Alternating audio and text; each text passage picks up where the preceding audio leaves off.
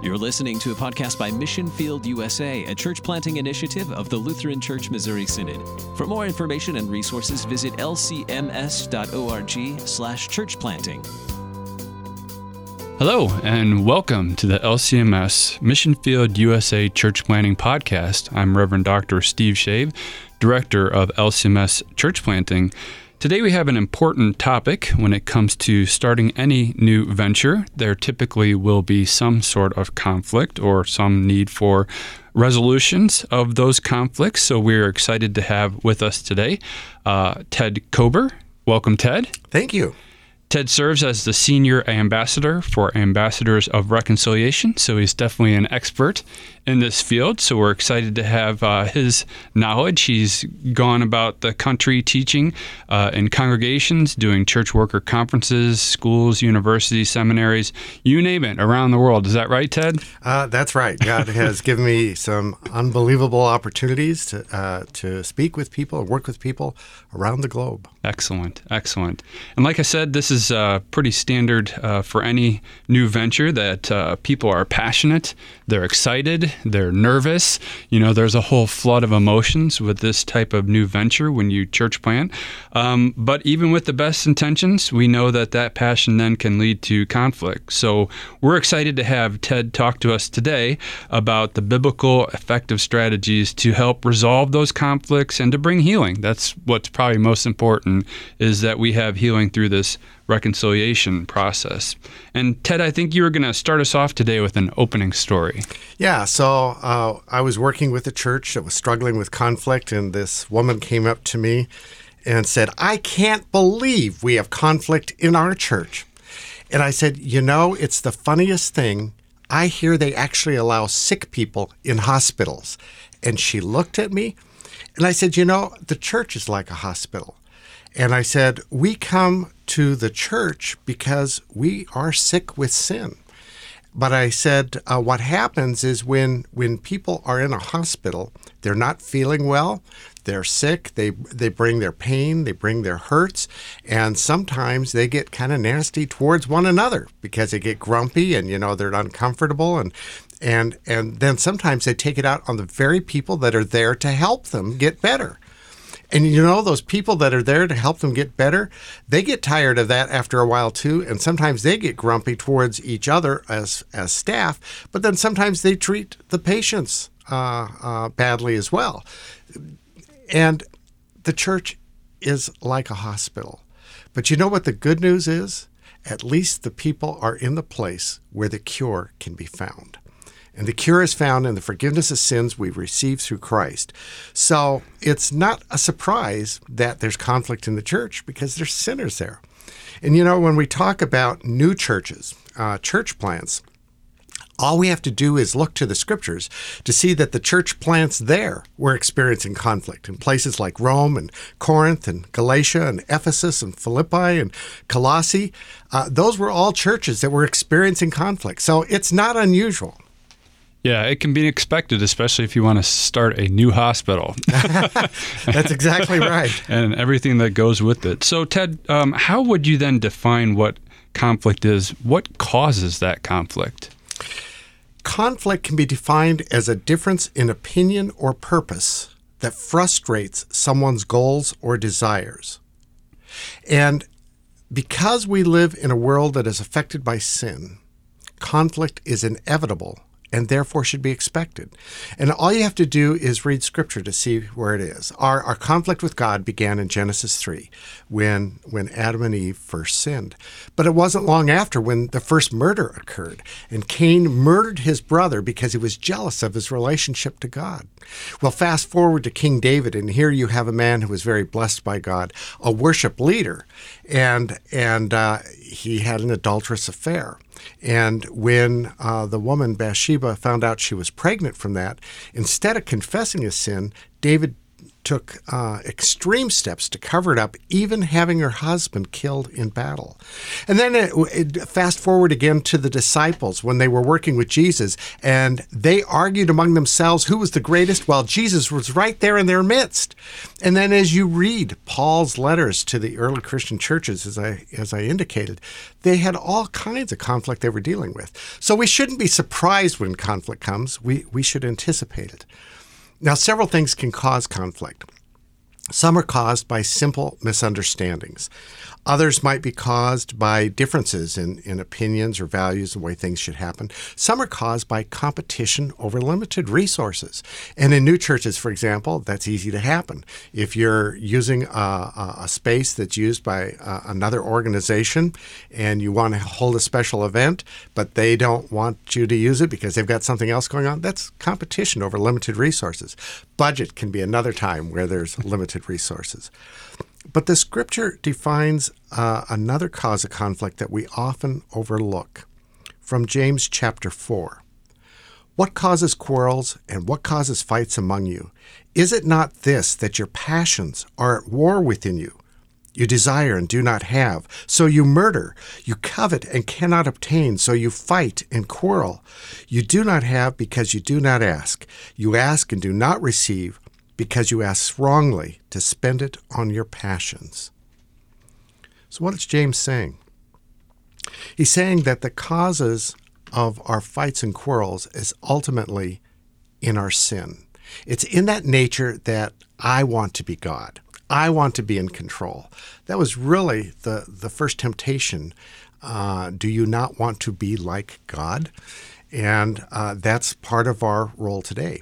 And even if conflict is caused by things other than sin initially, it doesn't take long before we respond to one another in sinful ways. And it begins in our heart, in our thoughts. Pretty soon our mouth opens, and there we are.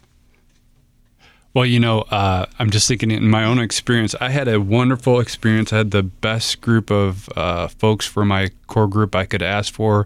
But I remember having that conversation where I had to say, look, I know we're worried about budgets and those are the realities of the world. But to be honest, I don't think anything with the budget will ever break up this group of people. The one thing I think Satan could use to break up this wonderful group of people is division. And, you're exactly right. When you read Paul's letters as a church planner, you can see his heart broken over the conflicts and divisions that were happening. And he knew where that was. He knew the source of that division. And it is heartbreaking. But let's talk a little bit more in depth then about conflict. And what, Ted, is the difference then between conflict resolution and reconciliation? Steve, that is a wonderful question, because we often don't stop and think about what that distinction is. And then when we don't think about that distinction, the way we respond to it is guided by how we misunderstand that. Conflict resolution is dealing with the material or substantive issues in a dispute. And there's almost always some kind of substantive or material issue. So you mentioned one, for example, budget. That would be a very material thing, easy to see. And the way you resolve conflict is you negotiate for a solution. But reconciliation has to do with relationships. It's a repairing the harm of the brokenness that comes in the relationship. And what happens is if we have a material issue that we have a difference in opinion about, pretty soon we begin to sin against one another. And we might begin to raise our voices. We might begin to think badly of the other person. Pretty soon something comes out of our mouth that is very defamatory. And even if we negotiate a settlement to the material issue, if we don't repair the relationship, then trust erodes, and eventually we have problems there. And the way you deal with reconciliation is through confession and forgiveness. And so even if you resolve the problem, but you don't restore the relationship, you're headed down a path where things are going to continue to break down, and eventually it ends up in destruction of some kind. Notice that when we were separated from God because of our sin, He didn't choose conflict resolution. If He did, we'd all be in hell because that's the consequence of being separated from God. Isaiah says, you are separated from your God. Your sin separates you so that he will not hear or listen to you. And that leaves us in desperate straits. But while we were still sinners, God chose to reconcile us to him. In other words, he restored the relationship through forgiveness that we have through our Lord Jesus Christ. And so reconciliation is so important to our God that he was willing to sacrifice the blood of his Son to restore that relationship. We don't have a God of conflict resolution. We have a God of reconciliation. And he gives us the ministry of reconciliation. So what does that mean? It means that we are to tell the story, to share this good news that even though we were sinners, Christ died for us to restore us in relationship to our Heavenly Father. And that is the ministry of reconciliation. Paul defines that in 2 Corinthians 5 when he says, God made him, that is Jesus, to be sin for us, so that in him we would become the righteousness of God. It's the great exchange. Jesus takes on our sin, pays the full punishment, and in return, we get holiness. We get restored in relationship to God. But then Paul goes on to say, and he entrusts to us the ministry of reconciliation. He calls us ambassadors of reconciliation. Well, what does that mean? That means we are to be messengers, first of all, to one another in the body of Christ, to live out that forgiveness, to forgive as we have been forgiven. But then also to do that with the world so that they too can know about this great news of reconciliation. So it's generally speaking in conflict, you need both. You need conflict resolution and reconciliation. But I want to point out that our God is more interested in our relationships than he is in our worldly disputes. Amen. That's a good point. And when you think about leadership in church plants, there's certain characteristics of church planters and leaders in planting churches, and they're very impassioned people, they're inspiring people, but as you said, you really have to check your ego at the door. You have to consider that your calling is to these people and the shepherd and the sheep. We understand that Jesus, like you said, was crucified at our own hands. He bore those sins in his own flesh, and as a leader, you have to be willing to forgive when you're sinned against, no doubt. Let me give you an example of the difference in conflict resolution and reconciliation that many people will be able to relate to. Let's say that you have a young couple that fall in love, and they do nice things for each other, and their love grows, and so one day they finally decide to get married. And they have a few little disagreements, but they have such great love for one another that they simply overlook them, and they don't, they get married. But then they go on and they have their first really big fight in marriage. And now, in this disagreement, they say things to hurt one another in ways they've never done before. And because they have this intimate relationship, they know how to push each other's buttons, and they know what things will bring the greatest hurt. But they come to a resolution. They make a decision on the disagreement, but they don't reconcile. That is, they don't confess and forgive the sins against one another. They just come up with an answer to the problem. Well, they go on again in their marriage, and they have enough love that they've gone past that. But then they have their next really big fight. And there's a remembrance of the offenses from the last time. And this time, the words are a little bit more biting. And one, sometimes both, feel that the other got the better part of the deal, so they fight even harder to get their resolution. Once again, they make a decision. They come up with a resolution. But guess what? They don't confess. They don't forgive. So they continue on in their marriage doing conflict resolution but not reconciliation. And slowly that wonderful relationship erodes until one day they have a minor disagreement, and all of a sudden they split up and they separate. When family and friends ask, why did you separate? And they explain this most recent fight, they said, you separated over that little thing? No, it wasn't that little thing at all. It was the fact that they never learned to reconcile. They only learned to resolve conflict. I shared this example one day when I was teaching over a couple of days at a particular institution. And at the end of the second day, this woman came up to me and she said, "You said something yesterday that I believe saved my marriage." She said, "My husband and I have been married for a number of years, and we had fallen out of love with one another." And she said, "I had already packed my bags, and that night I was going to leave my husband. And when you described this difference, I realized he's talking about me. We have never reconciled. We've only done conflict resolution." And so I had a discussion with my husband last night and said, "We need to change something about our relationship." And she said, "After we talked, I've decided I'm going to stay in my marriage and learn how to reconcile." That's the difference.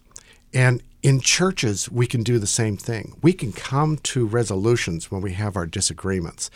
And in America especially, it's so easy to just leave one church and go to another and not reconcile. You see, we resolve the problem, but we never restore the relationship. And that's not what God calls us to do. He calls us to be reconciled, not just resolved. Amen. So watch the ego, watch the emotion. Don't let it build up to that point. Don't avoid the conflict, but instead, as a leader in the church, be about reconciliation and forgiveness. Very good. So I know church planners want to avoid those issues that can bring harm to a new church, but what is, in your opinion, the most common issue in church conflict? So I get asked this a lot by church leaders, and my answer is always the same. The issues vary. The issues vary actually considerably. Now, there's some themes and patterns to them, but it could be a conflict between the pastor and the lay leaders, or between the pastor and the people. In new church plants, sometimes they use an early childhood center. And I've seen sometimes conflict between the director of the early childhood center and the pastor. Sometimes there's conflict over the budget. We mentioned that. Sometimes there's conflict over starting a new church. So you have one church that's going to host a church plant, and I've seen churches get in conflict over that because it means you're going to send people and other resources out to this new place. And how can we afford to do that? And it's funny, it's the dynamic, we call it mother and daughter churches, and mothers and daughters have conflicts. That's right. And then when you talk about a building program, now there's more opportunities. Or if you're in an existing building and you want to make changes, that's opportunity for conflict. So the issues can vary significantly. But there is something that we found that is common among highly conflicted churches. And before I tell you what that is, I want to share with you how I discovered that over time. I've been doing this work now for 3 decades. And I remember the first highly conflicted church that I and a couple of team members went to serve. And we always meet with different leadership groups as well as individual leaders. And we were meeting with the elders of this church. It was a large church, averaging over 700 people in worship every weekend. And they had 13 elders, and we met with the elders, and we wanted to begin with Scripture. Well, none of the elders had brought a Bible with them, so we handed out Bibles from the church, and we asked them to look up the Gospel of John. 4 of those elders could not find the Gospel of John.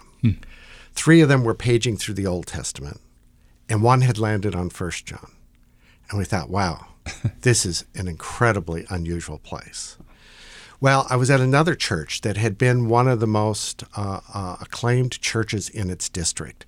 They had a large, thriving school. They were considered a very successful church in terms of its evangelism and growth, and had this wonderful history. And I met with the board of elders there. There was 11 men. Same thing. I handed out Bibles from the church pews. Not one elder knew where the book of Romans was. Finally, one found it in the contents, and because they were all in the Bible, they could turn to the page number of the contents, and then it took them a while to find the chapter and verse we wanted to look at. Then there was another church where we were going to work with them, and on the day we started our work, they had a congregational meeting. And there'd been a lot of strife in this congregation, and so usually they only had 35 people for a congregational meeting. They had over 100 people. They were meeting in the sanctuary. You could feel the tension in the room. And as the chairperson was trying to lead the meeting, people were standing up, shouting him down. Others were shouting at them to sit down and shut up. And some people were just crying. Others were looking at their feet. They were so ashamed of their church. After the meeting, we met with the church council. There were a dozen people there, and I asked them, in this meeting we just witnessed, which of the 10 commandments were broken? Only one person, a 75-year-old elder, knew anything about the 10 Commandments. Uh-huh. I'm not saying they couldn't identify them by number. I'm not saying that they couldn't quote the explanation from Luther's Small Catechism. They couldn't even briefly describe them. Wow. Then I was in another church, and we meet with all the households of the congregation. And we each of our team members had a room at the church, and a couple would come in, and then they would get up to leave. And we had a Bible on the table, and I opened it to the Gospel of John because I remembered that a lot of people were not going to be able to find the Gospel of John. This couple sat down in front of me. They told me they had been regularly worshiping at this church for more than 20 years. But you see, when somebody would get up and leave and another couple would come and sit down, a few pages would turn in the Bible. And so I asked them to look at a particular chapter and verse. They didn't know the Bible was divided by chapter and verse. Oh, wow. Every one of these examples I'm giving you are from our synod. Our synod, which prides itself as being people of the Word. But here's what we found is common in highly conflicted churches. Too many people, are biblically illiterate. Even though the Word is used in worship, if that's their only connection to the Bible, they are largely unfamiliar with it. We find that when we do teaching and we reference people from the Bible, for example, Cain and Abel, like I mentioned earlier, or David and Bathsheba, people don't know who they are, and we have to retell the story. I find that what people know about Moses, they've learned mostly from the movie The Ten Commandments. And there's some things that are not biblically accurate in that movie. And so you have to help people understand what the story is in order to help them apply it. And so every place we've been, we found people that are spiritually mature, that are in the Word. But if there's not enough of them there familiar with God's Word or how to apply it to their own lives, when we go, we find that that's the real underlying issue. And so I did, over the years, I've developed a rule of thumb on spiritual health in a congregation. And a rule of thumb is not a scientific measurement. It's just a quick litmus test to give you an idea where to begin to look for issues. And this is the test. When an elder or a chairman of the congregation or a pastor call me because they're having difficulties in their church, I ask them some questions about what their average worship attendance is, what's been the trend in worship attendance, what's happening with offerings. And then I say this: how many different adults attend one of the church's regular Bible studies? And then I take that number and divide it by the average worship attendance. Now, because there's children in worship, and I'm not including children in my calculation, it'll never be 100%. But here's my rule of thumb. If that percentage is less than 20%, I'm going to find a church that is largely spiritually immature. And the underlying issue of their conflict is not the difference in the budget. It's not the difference in the construction program or whether we should do this church plan. It's in how they respond to it in more worldly ways. And so a couple of years ago, Concordia Publishing House approached me and asked if I would write a book on healthy churches. And I considered it for a while, but I was kind of surprised because there's so many books out there on the topic. But when I went back at my own library and looked at them, I said, well, I would approach this from a very different way. And that's what I've done in the book. And in part of that, I wanted to do a study on healthy churches to test my theories of the problem being rooted in biblical illiteracy. So I called district presidents that I knew and I asked them to give me the names of 3 or 4 churches in their district that they considered healthy. And they said, well, how do you define a healthy church? I said, I'm not going to tell you because that could bias what I'm looking for. And so I got their names, and then if there were pastors or churches I was familiar with, I eliminated them from my list, and I did a qualitative study on 11 churches eventually. And I chose a wide variety. They varied in worship size from 95 per weekend to over 1,300 in a weekend. They were urban, suburban, and rural. They were from all different kinds of backgrounds. And when I talked to the senior pastors of these different churches that their ecclesiastical supervisors deemed healthy, all of them had experienced conflict. You see, people think that just because you're a healthy church, you're not going to have conflict. That's not true. And one of the questions I asked them was, can you describe a significant conflict from your church? And what I really want to know is, how did people respond to it? Well, most of the pastors said, well, you're not going to name our church in your book, are you? And I said, no. Why did they say that? The issues they had were significant. One church was fighting over a church plant. Another one had a major construction program.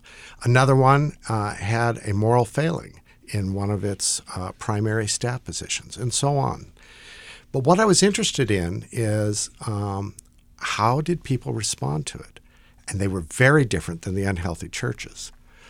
How they responded differently is in the meeting after the meeting. So if you had a congregational meeting, whether it was a board meeting or a congregational-wide meeting, and people got passionate and they were unhappy, in the unhealthy churches I've worked, the meeting after the meeting, which is in the parking lot or worse yet on social media, is with the people you agree with. And you get together to complain and grumble about the people you disagree with. And you even demonize them. You know, they are of the devil. I mean, people will get to that extreme. Yeah. But in these healthy churches, the meetings after the meetings were very different. Instead of meeting with people you agreed with, you met with people you disagreed with. And they would seek one another out. And they would do that for a couple of reasons. First of all, they wanted to confess that they got too passionate and that they had lost control, and they asked for forgiveness. Said, help me understand more why you are choosing this particular position on this issue. And that was a major difference. Well, why did they do that? These churches had significantly higher percentages of people in Bible study. The healthiest ones were over 50% of their average worship attendance were in weekly Bible study. And so when they had disagreements, they responded differently. They knew how to live out the sanctified life, to live as the baptized children of God. It didn't mean that they were perfect, that they were sinless. They still sinned against one another. But instead of attacking one another and polarizing and splitting apart and acting in worldly ways to undermine each other, they sought one another out to reconcile. And so what makes a difference in a healthy church is remembering who you are in Jesus Christ, to be in God's Word regularly so you're nourished and equipped to live the sanctified life.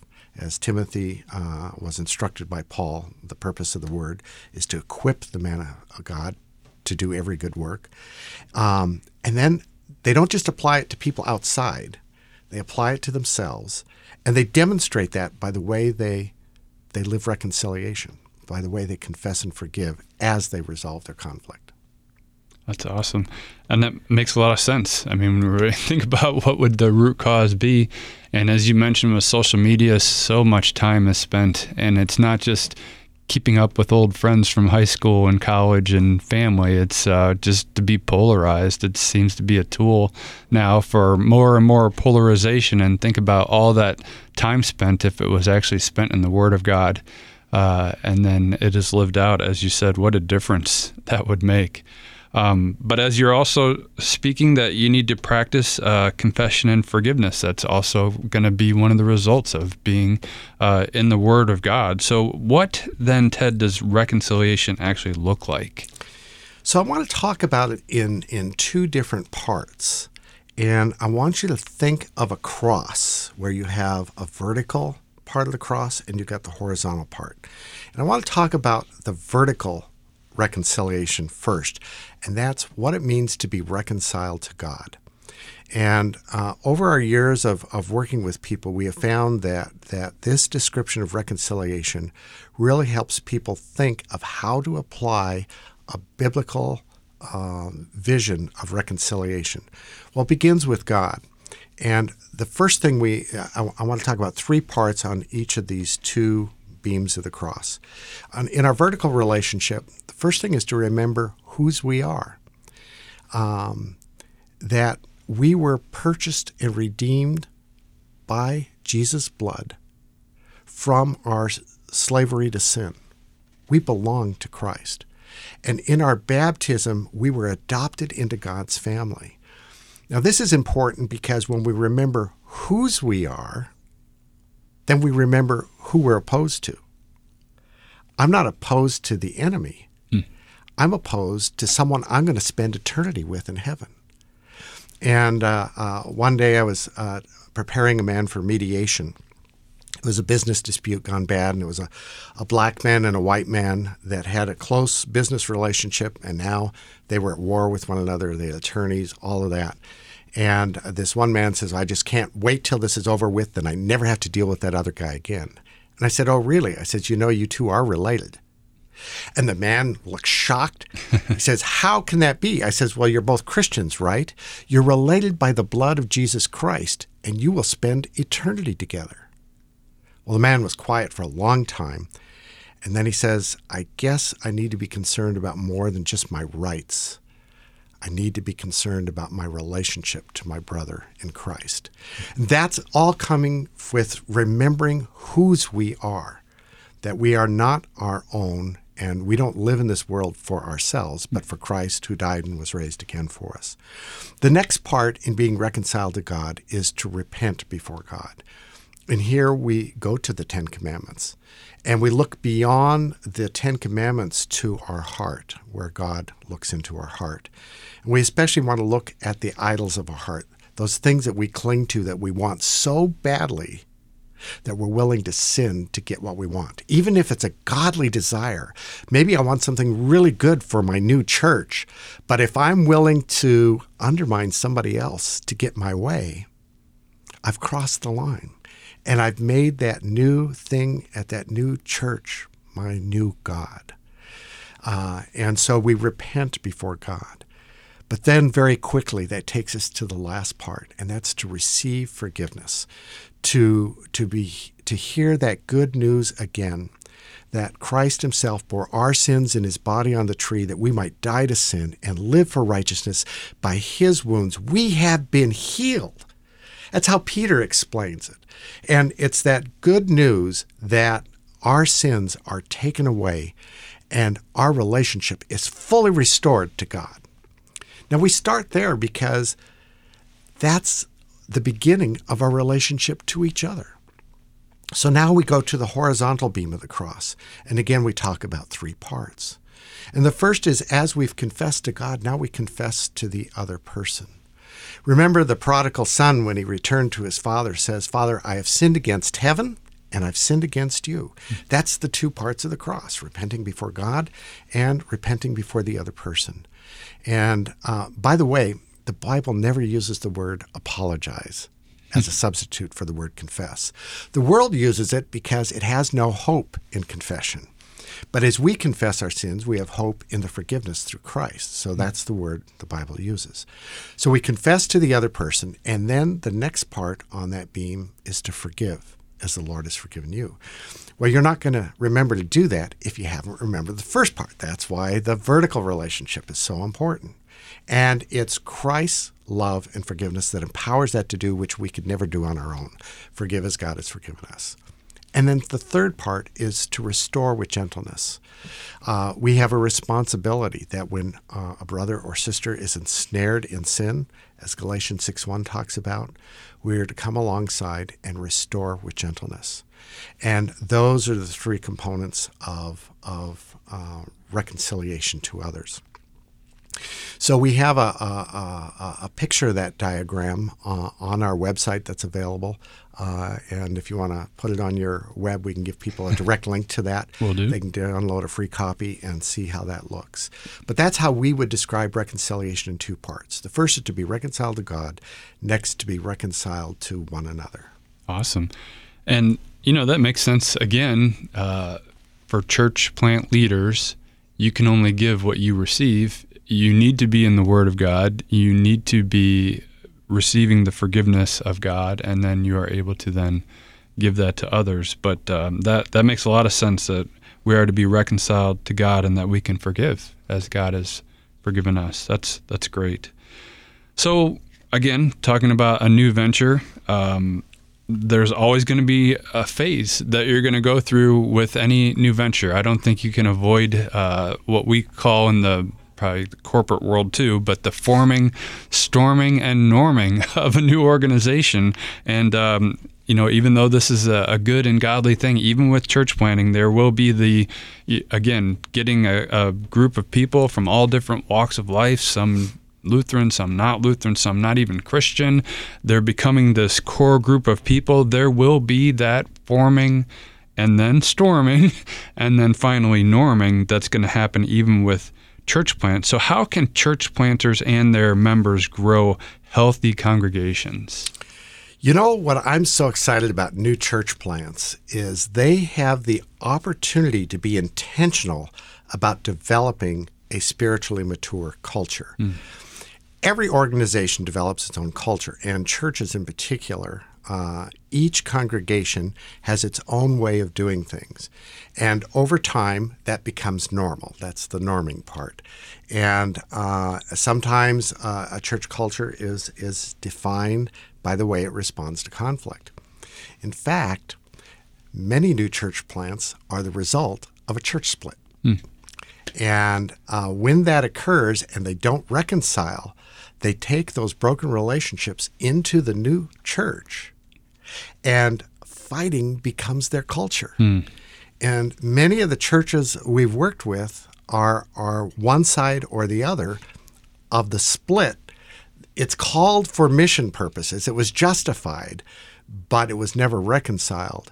And those hurt relationships foster a culture of dealing with conflict by power, by splitting, by polarizing, and it continues on. Wow. But when you start a new church, you have an opportunity to be very intentional about creating a special culture. Often we don't think about it intentionally, and a culture is defined by language, by habit, by the way we do things. And if a church wants to be intentional about being spiritually healthy, it can do those things. And so what are we talking about? What we're talking about is not just focusing on worship, but focusing on keeping people in God's Word. The healthy churches that I interviewed, the senior pastors of, were churches where people were engaged together in Bible study. The people were constantly encouraged and shown how to have regular devotions. They had scripture reading plans for the year. There were all kinds of ways to engage people with God's Word. And a new church has an opportunity to do more than just create a worship service and reach out with some great social activities. It can be formed around the study of God's Word and making that an essential part. Next, that as they come together, being constantly reminded of who they are as people of God, that they aren't just as the world sees us. And there's so many ways we identify ourselves, by our job, by our race, by our vocation in the family, husband, wife, father, mother, daughter, son, parent, whatever it is. Sometimes by just different organizations we belong to or different hobbies that we have. But when we die and meet our Maker, there's only one identity that makes any difference, and that is who I am as a child of God. And the more we realize that's the source of our identity on earth, that puts a different perspective on how we view one another, even those we disagree with. Then, not only being in the Word, remembering whose we are, but then learning to practice confession and forgiveness. And this is so counter our human nature, and it's counter our culture. In fact, very often, I come from a business background, and very often in the business world, in the political world, in the public arena, you're encouraged not to admit wrongdoing, but to lead by strength. But what did Paul say? He says, in my weakness is Christ glorified. In other words, it's when I admit my wrongs that I'm showing the strength of Christ and faith in the forgiveness of sins. So it's just the opposite of our human nature and of what the world teaches us to confess and to forgive. But the more we learn to practice that, even in the little things in life, the easier it is to practice that in the greater things. And then as we develop leaders in the church, they are to lead by example. One of the things that struck me about these healthy churches, I asked them what percentage of their leaders were in Bible study. In the healthiest ones, it was 90 to 100% of all their elected leaders and staff were in Bible study. And I said, why is that? And they said, you cannot serve any leadership position in our church unless you're in Bible study. Period. You cannot serve on staff. You cannot serve as an elder or as a council member or as a committee member unless you're in Bible study. Why not? Well, first of all, each of their leaders need to be fed themselves. But next, they need to lead by example. And just as parents who will drop children off at Sunday school and then go to brunch give an example to their children of the priority they have being in the Word, same thing with the leaders. If the elected leaders of the church aren't going to be in Bible study, what's the communication they're giving to the new members of this new church plant? It's not that important. And so starting a new church where the policy is, the expectation is, the culture is, all leaders are in the Word and are demonstrating that. And by the way, all of those leaders are imperfect. All of them are people who need a hospital, but they are applying the cure to themselves and to others around them, living the life of the baptized.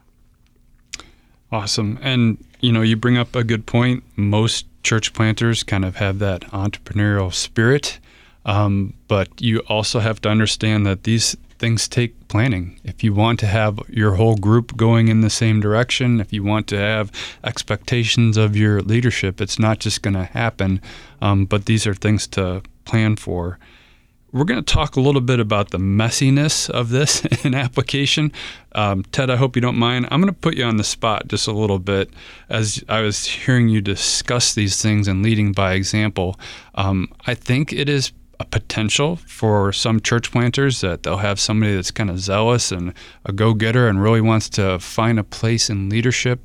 And then you find out that this individual may not have had the best intentions, might even be a mental health issue, but they really become toxic to the group. I mean, they're in a leadership role and either they're crossing boundaries and there's something inappropriate, or they're just straight up abusive, or they're very divisive intentionally.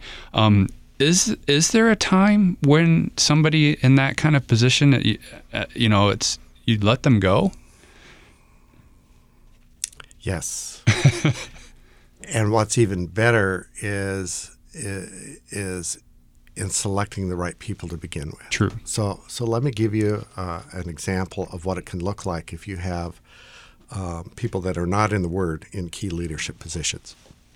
In one church we were working with, the chairman of the congregation, the vice chairman of the congregation, and the head elder were at loggerheads with the senior pastor. And they had very loud arguments in front of the rest of the leaders.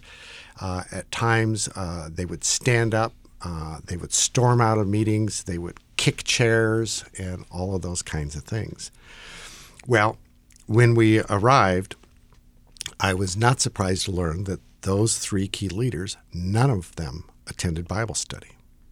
In fact, the head elder would stand in the narthex in the entryway of the church and greet people as they came in and pull them aside and talk to them to complain about the pastor after worship had started.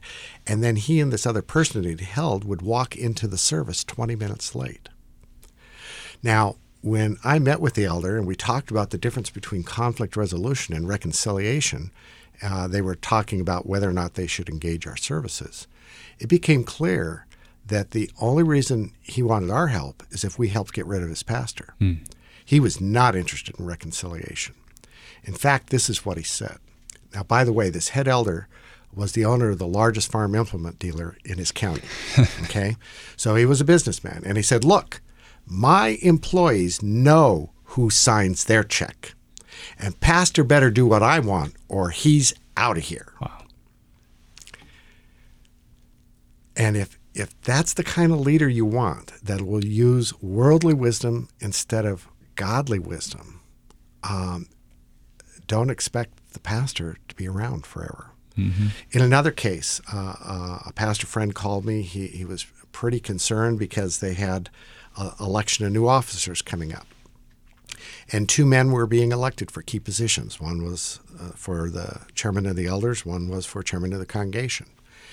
And he told me that these 2 men rarely came to worship, let alone Bible study. And I said, so do your bylaws have any requirements on who serves in these key positions, any biblical requirements? He says, no, they just have to be a member. I said, do you have any policies or any, practices that require that? He said, no.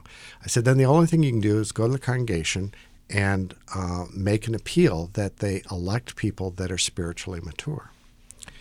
Well, guess what? These 2 men got elected. Now, the reason they got elected is they had 3 generations of their family buried in the church cemetery. So their name was well known, and they were both business leaders in the community. So they were very well known. They were respected as leaders. The pastor was gone in 6 months because they did not want somebody that was going to always be pointing them back to Scripture.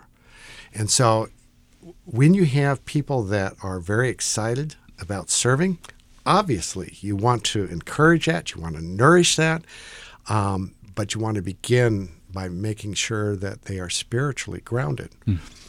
You mentioned that you might have somebody that is very enthusiastic that might be struggling with a mental illness. There's other things as well that can affect people's ability to function with other people. Substance abuse is one, or other types of addictions are things that we've run into. And of course, mental illness. But you get to know those things as you work with people in God's Word. Let's talk about another illustration to help understand the importance of this. What if the president of our country sent our troops into Syria? And this is what he said to our troops. We're going to give you the best leadership, the best equipment, the best training the world has to offer you. And to nourish you, we're going to give you 1 meal a week. Ridiculous, right? What army can fight on 1 meal a week? He says, oh, you don't understand. It'll be a banquet. It'll be a feast. But no military can fight a war and only eat once a week. But what do we expect of our people? We expect them to come to worship, which is a feast. It's a banquet where God's Word is, where the sacraments are offered, where we're singing praises to our God. It's a feast. It's a banquet. But if that's people's only connection to God's Word in a week, then they go on a 6-day fast. But today, regular worship is not normally considered weekly. It's considered once or twice a month.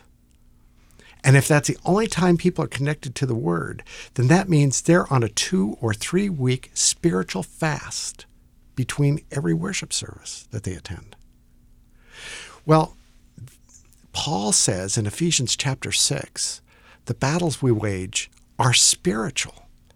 And we need to arm ourselves with the breastplate of righteousness, the helmet of salvation, to shod our feet with the gospel, and to wield the sword of the Spirit, the Word of God. And if we are not giving people the word more than just in worship, we're leaving them vulnerable to all the temptations of our world. And so what's going to influence them in their disagreements? And I'm not talking just about church here. I'm talking about their marriages, about their families, about their workplaces, about their neighborhoods, about every place they interact with people. Where are they going to learn to deal with conflict? What they learned growing up, what they learned in college, what they learned in fighting an insurance claim, what they learned on television, what they've learned on the internet. If that's where they spend the bulk of their time, that's going to have far more influence than the Word of God. The Word of God is powerful and effective, but if we don't access it, the Spirit can't use that means to change our lives. And so keeping us all in the Word is critical for living the sanctified life, for knowing how to confess, when to forgive.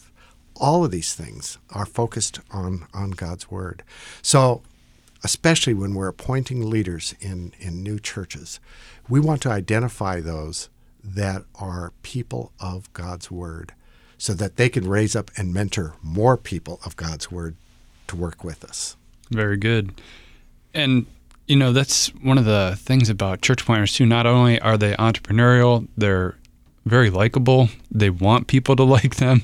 And so that's kind of hard sometimes to make tough calls, to have expectations, to not avoid conflict. But for the sake of the mission and for the sake of the flock, you know, these are the things that you're helping us to understand need to be part of your church plan.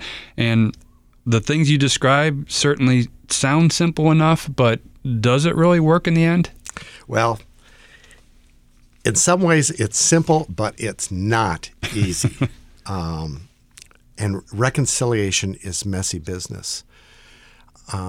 People often forget how bloody our reconciliation is to God.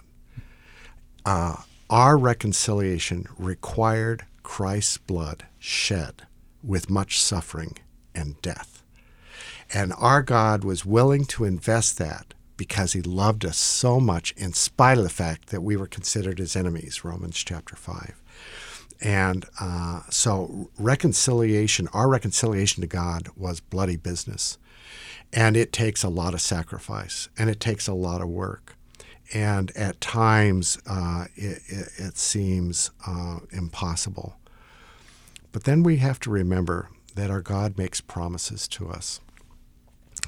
We are never alone. Jesus promises he will never leave us nor forsake us. He doesn't promise we're not going to have conflict. In fact, he promises we're going to have a lot of trouble.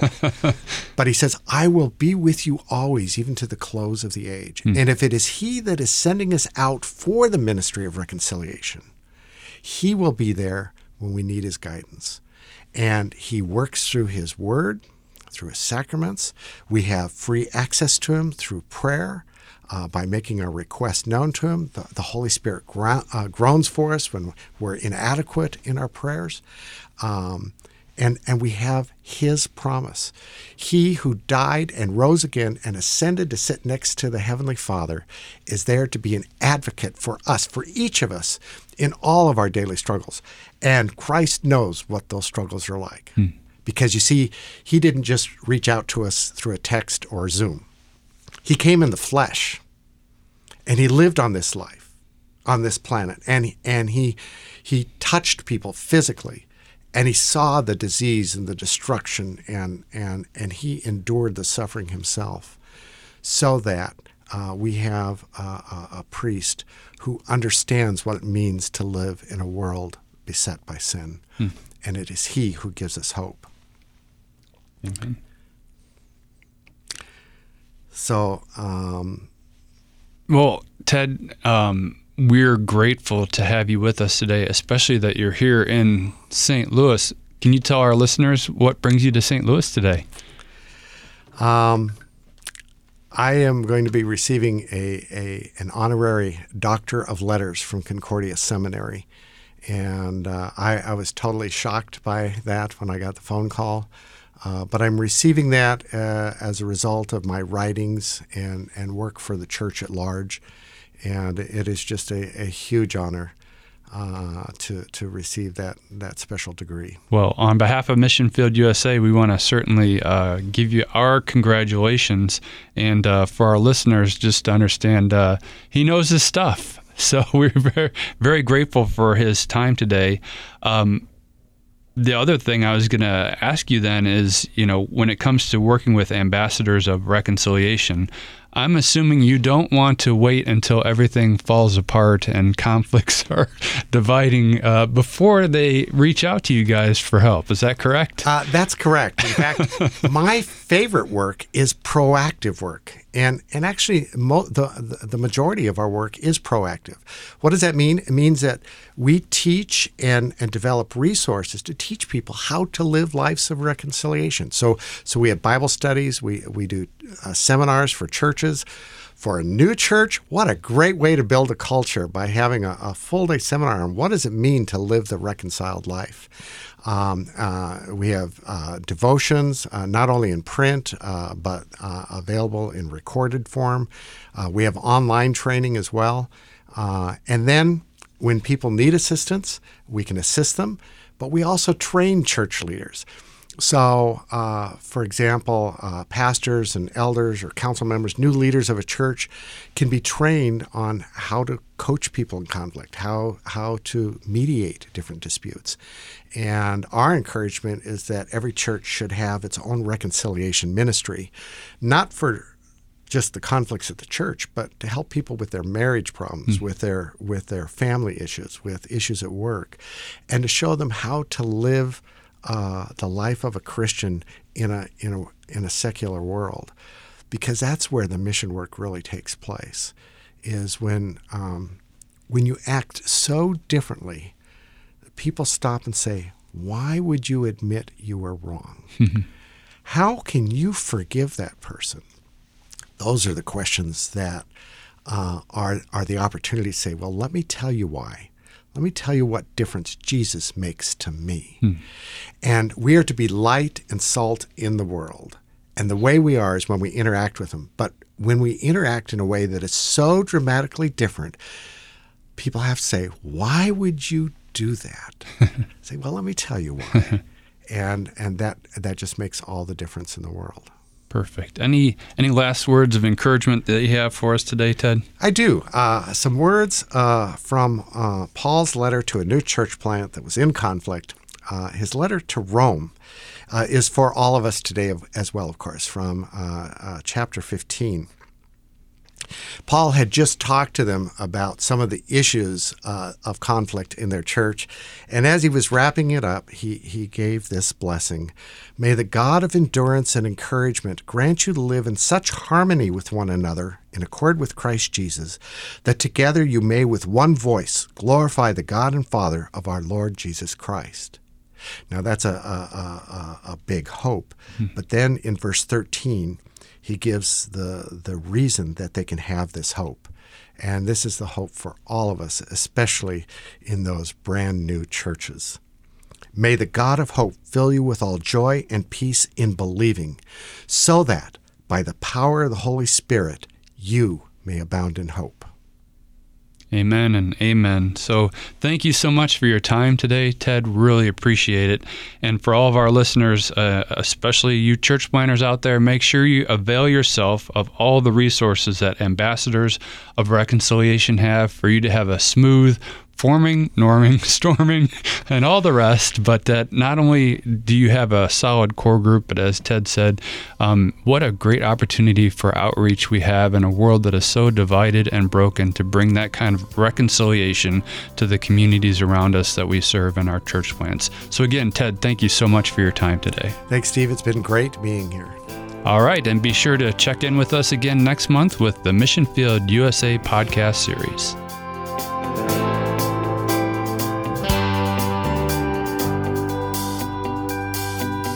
Thanks for listening to the Mission Field USA podcast for church planting. Visit lcms.org/churchplanting for other resources and information, to share your ideas and to contact us. The Mission Field USA podcast is a production of the Office of National Mission of the Lutheran Church Missouri Synod in partnership with KFUO Radio. The Lord be with you.